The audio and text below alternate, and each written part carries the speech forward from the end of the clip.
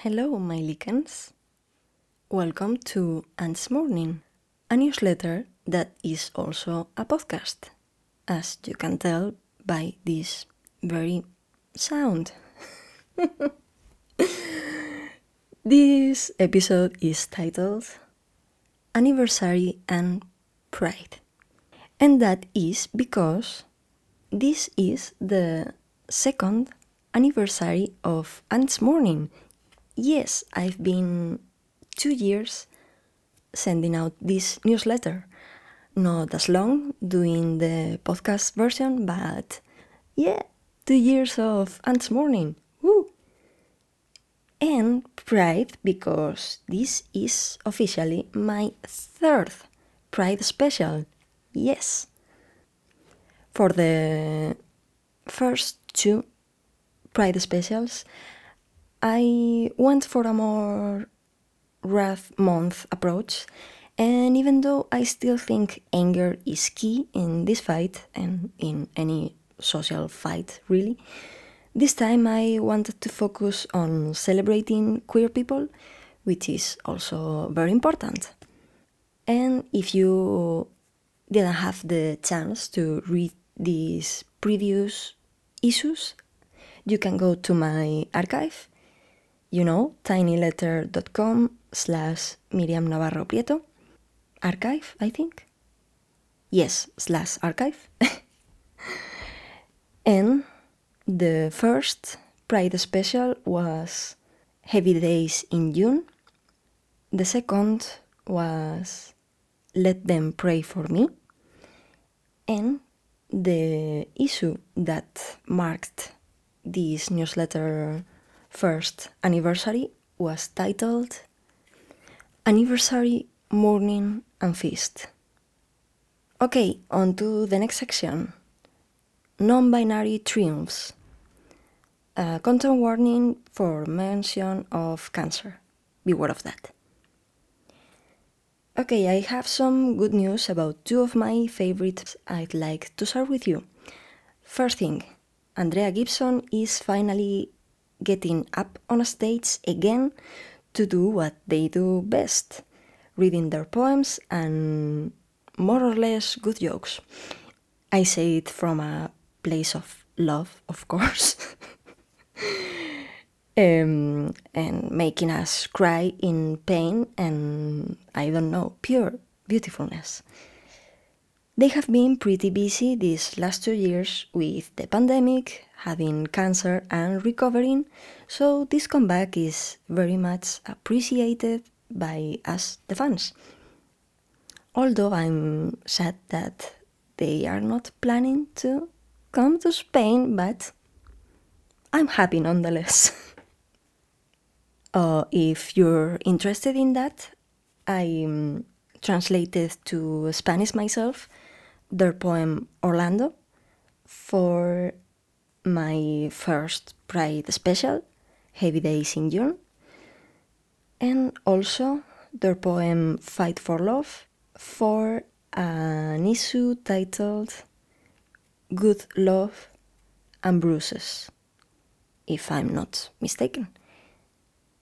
Also, if you go to Andrea's Instagram page, you can find a recent post, which is a video of them reading one of their poems, rehearsing in their kitchen, in front of a very attentive and soft and fluffy audience.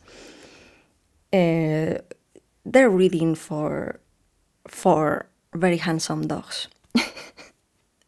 And at the end of the video, one of the dogs sneezes, and Andrea says, mockingly angry, "No sneezes or coughing a lot in the audience." And it's very funny, so I recommend you watch it.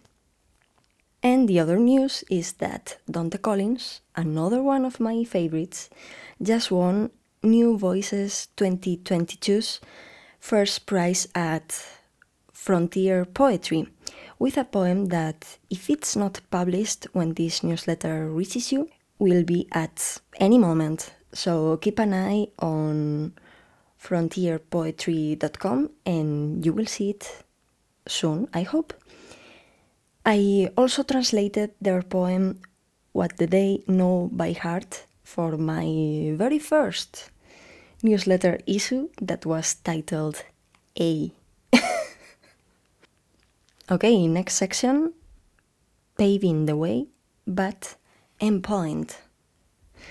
I'm not sure at all if that's how you pronounce it in French, but you know, is that technique in ballet when dancers go only touching the floor with the points of their toes. You know, I'm not a native English speaker, so I struggle explaining that, but you know what I mean. Okay, a few months ago I discovered a ballet company called Ballet 22, and I think June is just the right month to tell you about it. According to their website, let me quote, "The creation of Ballet 22 was inspired by a lack of representation and opportunities in the ballet field for men, transgender and non-binary artists to perform professionally endpoint. While there are opportunities to perform in a drag comedy context, Ballet 22 seeks to present a range of work beyond these confines. Ballet 22 is dedicated to commissioning new works that give representation to men's dancers endpoint, as well as works that amplify queer voices. In addition, the company aims to create positive change to ballet culture by providing a respectful, safe place to work with equitable wages for artists." Forgive me, I'm not really sure how to pronounce men with an X instead of the E, but that was what I was trying to say.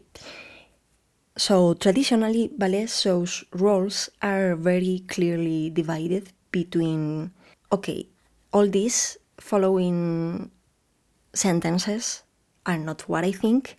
You have to picture them on italics, okay? Ballet shows roles are very clearly divided between the ones men should do and the ones women should do. Men can only perform the male roles and women can only perform the female ones. And of course, the endpoint technique is reserved exclusively for female ballerinas. It fills me up with warm glitter watching men and non-binary people, and not only white people of course, dancing endpoint, holding up each other indifferently, performing any kind of classic and new roles, is beautiful. And now go to Ballet 22 website or to this newsletter written version and look in awe at the dancer Daniel R. Duret in this promotional picture of the ballet Carmen, and you can see him posing with one foot endpoint inside a space with columns and capitals, rather neoclassic, I think. And he's wearing a deep red lipstick, jacket, and shorts, all with the same hue of red, which is very satisfying for me. And it's the most appropriate outfit for perform in Carmen, I think. The next section is titled "My face is almost the same as an earthenware pitcher." Last week I rolled up my sleeves and drew my first portrait in 5 years. I'm putting together an updated portfolio to look for illustration jobs, so if you know about an offer in this sector or would like me to draw you something in exchange of money, of course, I'm available, and this is not a drill, this is not a joke. So, it's been a while since I felt comfortable drawing myself or anything else, so this was a win, I think. If you'd like to know more about this piece's process and my relationship with self-portraiture, consider joining my Patreon for as little as €1 or $150 a month, because I just posted about this very self-portrait. Well, you can look at the final piece on the written version of this podcast, of course. That's for free anyway. So go there. I would like that very much. I'm proud of this piece. And if you allow me to quote myself, one of my art teachers used to say we should look at the people we draw, including ourselves, exactly the same way we look at earthenware pitchers. Maybe they're not as prevalent in your cultures, but in Spain, those pitchers are still a big deal. Hell, there's even a Velázquez painting featuring one. You can look it up on Google. That Velázquez painting, it's titled The Water Cellar of Seville, and it features a stunning earthenware pitcher. And this statement my teacher did is not about putting earthenware pitchers down, but about looking at ourselves and other things from a distance when we are trying to draw them, as if it was the first time we saw them, with all our attention. I think that's not only applicable to self-portraiture, of course. And on to the last section. Jesus, that woman in front of the fridge. I had so much fun coming up with this title. Okay, today I'm closing with a fragment from a Jane Campbell poem. Fellow bisexual poet comrade, Jane Campbell, also another of my favorite authors. I think this piece is my favorite from her collection The Girl Aquarium, which is an absolutely amazing poetry collection, and I will recommend it relentlessly. So I'm going to read you a fragment of this poem that is a bit sexy but not explicit, but beware of that. Kitchen by Jane Campbell. What would you do if I died right now?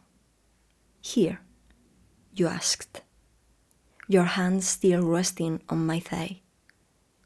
Your eyes focused on the ceiling, on the splash of curry sauce to the left of the light which doesn't work. Let's not talk about death where food is prepared, I said.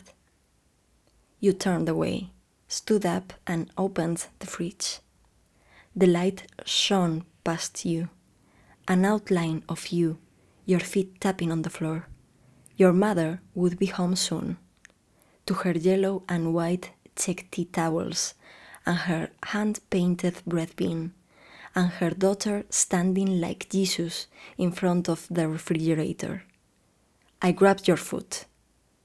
Come on, your nipples will freeze and you'll be cryogenically frozen.